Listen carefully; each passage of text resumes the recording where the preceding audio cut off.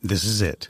The putt to win the tournament. If you sink it, the championship is yours. But on your backswing, your hat falls over your eyes. Is this how you're running your business? Poor visibility because you're still relying on spreadsheets and outdated finance software? To see the full picture, you need to upgrade to NetSuite by Oracle. NetSuite is the #1 cloud financial system to power your growth. With visibility and control of your financials, inventory, HR, planning, budget, and more, NetSuite is everything you need to grow, all in one place. With NetSuite, you can automate your processes and close your books in no time while staying well ahead of your competition. 93% of surveyed businesses increased their visibility and control after upgrading to NetSuite. Over 27,000 businesses already use NetSuite. And right now, through the end of the year, NetSuite is offering a one-of-a-kind financing program to those ready to upgrade at netsuite.com/C-Suite. Head to netsuite.com/C-Suite for special end-of-year financing on the #1 financial system for growing businesses. netsuite.com/C-Suite. Smallbiz America. The brain.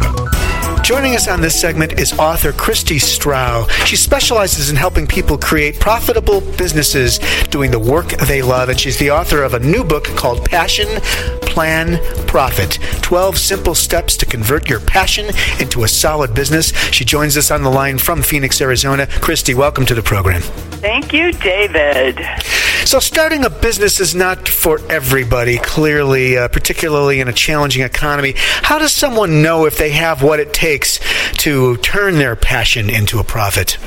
Sort of the difference between dating and getting married. When you start a business, it's like getting married. You make a commitment to it, and you have to persist and through the inevitable problems that happen. And it's just like when you're married to somebody. Some days are better than others, but that you have an underlying commitment every day, no matter how tough it gets. So there's two things that you need if you really want to consider starting a business. Is just whether you do have the commitment to do the work, and then the other thing, I think anyway, because I'm all about the passion for the work, is do you have a passion for the work? Do you really, really love it? There's so much competition. We're such an entrepreneurial society in the U.S. that there's lots of people already out there doing some version of what you want to do, and it's really important to have the passion for your work. Because some days, as you know, as everybody knows who has their own business, some days are hard, and you have to remember, why you went into it in the first place, and hang on to the passion that you have for the work. Okay. So I have this passion and I have this hobby, this thing that I know how to do, and I think I'd like to start a business based on this thing I love. What's the question I should be asking? And you've pointed maybe to some of this already, but what's the core question I should be asking that people tend not to ask that they should ask? Well, there is one more question that's really, really key, and that is, who is it that you want to do business with? Who are your best customers? The best way, there's actually a technical term, which unfortunately I didn't write down, that I saw in the New York Times business section a couple weeks ago, for starting up a business quickly and with low resource investment. Don't go out and fling your life savings at this thing. Right. And the way you do that is to go out and figure out who your customers are and start talking to them immediately, even before you invest anything, except your time, and see what people are actually interested in. Really do a test marketing in a sense, tell people what it is you want to sell and see who's interested, what the profile is of the people who are interested, what price you might sell things for, so that you do a kind of market research and testing and shape your offering before you get out there and spend a lot of money on it. Yeah, you're grounding it in reality and grounding it in and indicating whether there is indeed a demand for what you're envisioning could be a business. Yes. I've actually, probably because I'm an insane optimist, I think there's lots and lots of markets for lots of businesses that aren't even out there yet. But the key is really understanding who your best customers are, who are your perfect customers. I love the idea of the who, really boil it down. After all, you are going to be selling to people, humans on the planet, and you better know that they want what you've got. You have said that there's two major steps. Okay, so you've decided, yes, you have enough evidence that this business is viable from the information you have. There are two major steps you've said that someone starting a new business must do. What are they? Well, in addition to the making sure that you know who your perfect customers are and how to reach them, the other very necessary step is to do some numbers, which sometimes scares people.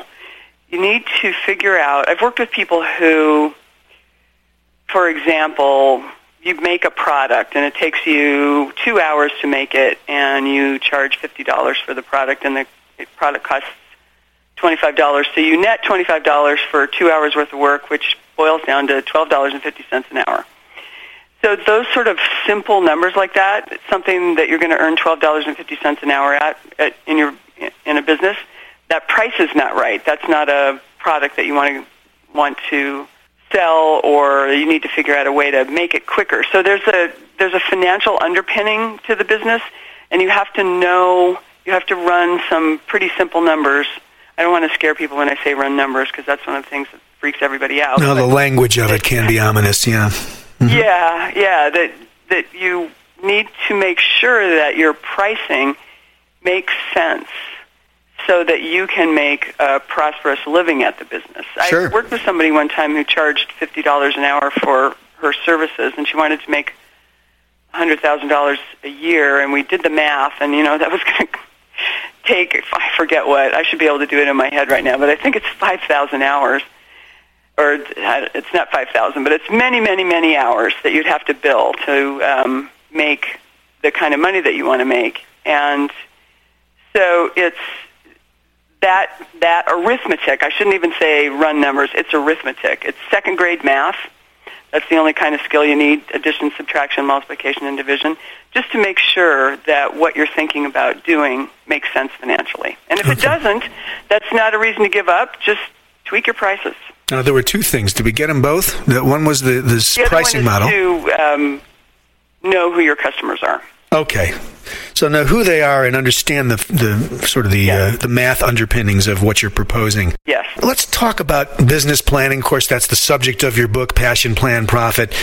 And we'll get to the book specifically, but just to lay the groundwork, what do most entrepreneurs not understand or tend to underestimate about the task of setting out to create a business plan? What do we not get? Well, getting people to actually do a business plan is sort of like, this is a bad thing to say out loud, but it's the truth. It's like pulling teeth, because it is the epitome of important, not urgent work. That it's really, especially if you're really psyched about what you want to do in your business, you can get caught up in the doing easily, quickly. So what most entrepreneurs don't understand, unless they're going after money, if you're asking somebody else for money, they would never give you any without a business plan, a really well-thought-out business plan. It's funny that we would do one for someone else, but not for ourselves. What entrepreneurs don't understand is the importance of a plan. It's really, really key to get clear about everything. And we've talked a little bit about the math, running the numbers and the customers, but there's lots of other things you need to really know about before or, right when you get started. Things like, how will you talk to your perfect customers? What is what measurements will you look at daily and weekly? What numbers will you look at to make sure things are on track? What are your goals for the year? What do you want the business to look like in 12 months? So I think most entrepreneurs really, they don't like the idea of doing a business plan. And a lot of people, I think, feel like it's some sort of thing you have to have an MBA to do, which is absolutely not true. It's intimidating. It's a combination of my life's work, but a combination of being intimidating and boring and taking too long. I think those are the things people think when they think about business plans, and those things are all not true. Christy, have you ever encountered a client or an individual you're working with that actually gets caught up in the planning and doesn't get caught up in the doing? In other words, they get stuck in the business plan and never set out to do it? Yes. It's a funny paradox. That's a great question, because you can over-plan also. The other thing about business plans, I think, that makes them a bit frustrating is people think, well, I've forecasted the future here. It should roll out exactly as I imagined it to. Yes. And, of course, it never does. And getting stuck in the planning is a great way to not ever get in the fear and the joy of actually implementing. So yes, I have worked with a couple people like that, who don't want to do anything but plan. They don't actually want to execute. We're visiting with Christy Strauss. She's the author of Passion Plan Profit, 12 Simple Steps to Convert Your Passion into a Solid Business. The website, www.claritytobusiness.com. Is that the best website for this? Yes. When you set out to write the book, Christy, Passion Plan Profit, what was the main theme or idea that you really wanted to communicate? That if you understand that the underpinning of the success of your business is actually the purpose, if you get really, really clear, and that's the first module in the book, if you get really, really clear what the purpose of your business is, not just for you, but for your customers and for the world, if you're looking out that far, when you get really clear about what your purpose is, that everything builds on top of that. I put that module first because the people I started out working with were ones that were really intensely passionate about their business, but terrified about the business side of business. So I get people to connect to their purpose first, and that can be really motivating.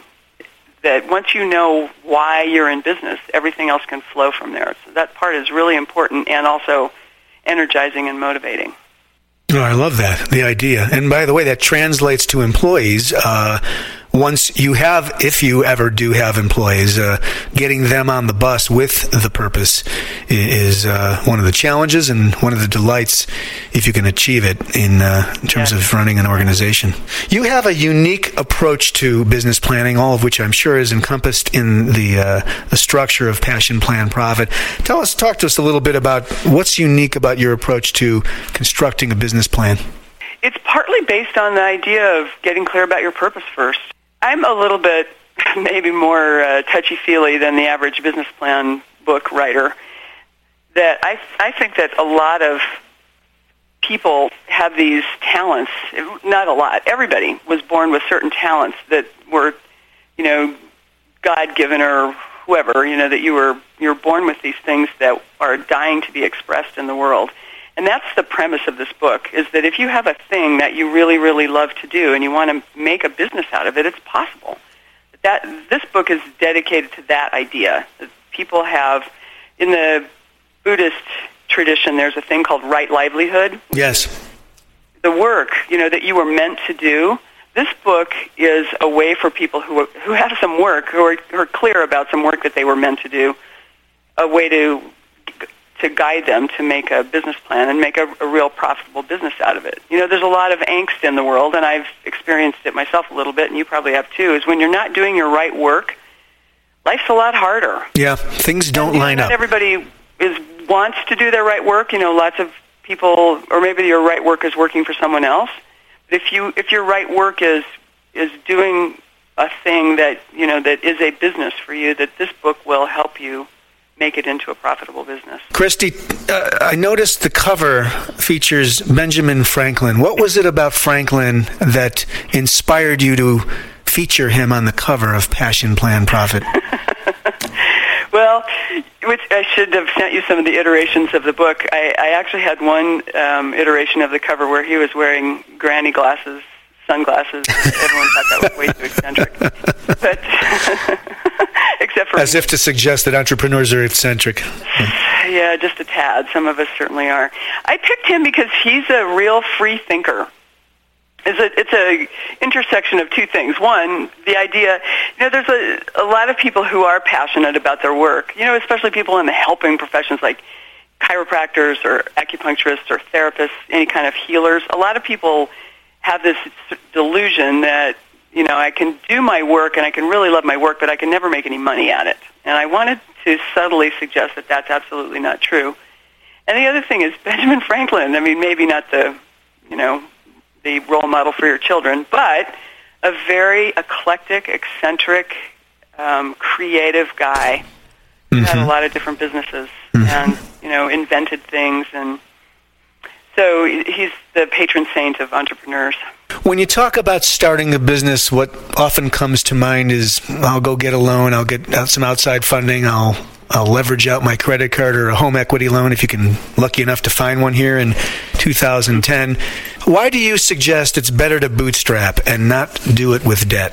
Debt, it's a bit the voice of experience because I've done it with debt and without. Debt is oppressive, as people who have a lot of credit card debt right now can attest to. Debt and money pressure sap your creativity in a way that nothing else does. And one of the things that every entrepreneur needs to be able to harness more than anything else is our creativity. So anything you can do to lessen the money pressure on yourself will make you more successful. So if that means starting up slowly, I mean, I know we don't want to kill ourselves by having a day job and working at our businesses at night and on the weekends and things like that, but sometimes maybe for a short period that might be necessary so that there isn't so much pressure. Once you owe money, the person you owe money to, needs to get paid, and sometimes that puts an entrepreneur, or I could say has put me, in a position where I've made decisions about my business that weren't in the business's best interest because I needed to pay the bills. So the less financial pressure you can have on yourself by owing money, the better off everybody is. Are we talking about really the startup phase, let's call it, of a business? I mean, is there ever a point you, as an author, consultant, trainer, feel that there's such a thing as good debt in a business model? And how do you know when you're there, if that's the case? Every debt has an upside and a downside. And, in my scenario, I think credit cards mostly have downsides and not much upside. If I was reading an article about the guy that started Chipotle restaurants, I think they have those in New Mexico, but it's a fast food or sort of organic-ish or natural Mexican food place. And, he, in order to open 10 more restaurants, he needed money. And the person he got it from, I think, was his father. So in a scenario like that, wherever you get the money, the person will have some or a lot of influence and over what you do in the business. So the real decision is the person that you're getting or the place you're getting the money from, are you willing to let them into your business, into the decision structure of your business? And if the answer is yes, then perhaps that's good debt. And if the answer is no, then don't grow so fast. Sometimes growth, I wouldn't say overrated exactly, but it's not good for its own sake. There needs to be a reason to grow. And I realize that, people need money to grow, and so you have to make the decision at that point. Yes. Not just the interest rate, but the other hidden costs. When you're talking to entrepreneurs, Christy Strauch, about the matter of, everybody's starting a small business now because of the employment profile of the USA and otherwise. People that are concerned about an overcrowded entrepreneurial market with zillions of startups that express worry or concern about not being able to make it just simply because of so many startup businesses now. How do you respond to them? I go back to that insane optimism that I have. I think that there's room for lots and lots and lots of small businesses, way more than we already have. That there are such interesting little niches. I was actually on a coaching call this morning with one of my clients who is an attorney and an engineer. And he has a very specialized set of skills that allow him to mediate disputes in gigantic construction projects. Now, that's a really specialized, very specialized set of skills. But there could be, he can be in business and there can be another 100 of him all over the country, for all the kinds of construction projects. There's just, I think people have such subtle skill sets that can serve niches that we don't even think about. I have another coaching client who helps people plan meetings, and he has a very interesting intersection of skills from knowing how to throw parties and also knowing he's worked with nonprofits for years and years and years. And so this funny intersection of the ability to throw parties and working with nonprofits creates these amazing conferences and meetings. So I really think that there's room for lots more businesses. And our key work there is going back to the purpose again. What is it that you bring to the table that people really need? And Christy Stroud doing your part to help inspire folks. The book is Passion Plan Profit. We've been visiting with Christy Stroud. She's the author. You can find her at www.claritytobusiness.com. So, Christy, you're coaching and consulting. Tell us a little bit about your other activities besides writing this book. One of the things that's really interesting about this book that you alluded to a little bit in the previous question is, and all business line books are like this, is it's difficult to buy a book. I shouldn't say this about my own lovely book, but I think it's true. It's all right, you're allowed. Buy a book and actually do the work. Get to the last page and finish the work. So one of the things I do is lead groups going through the book together. I'm in the middle of doing one right now, which is so exciting. People are really keying off each other. And I do coaching, and I'm writing a second book called You Hate to Market and What to Do About It. Beautiful. We'll look forward to that as well. We'll do this again for sure. Christy Stroud, thanks so much for joining us on the program. Once again, it's www.claritytobusiness.com. Thanks for joining us. Thanks, David. I really appreciate it. Smallbiz America. The brain. Online at smallbizamerica.com. Smallbiz America. This podcast is a part of the C-Suite Radio Network. For more top business podcasts, visit c-suiteradio.com.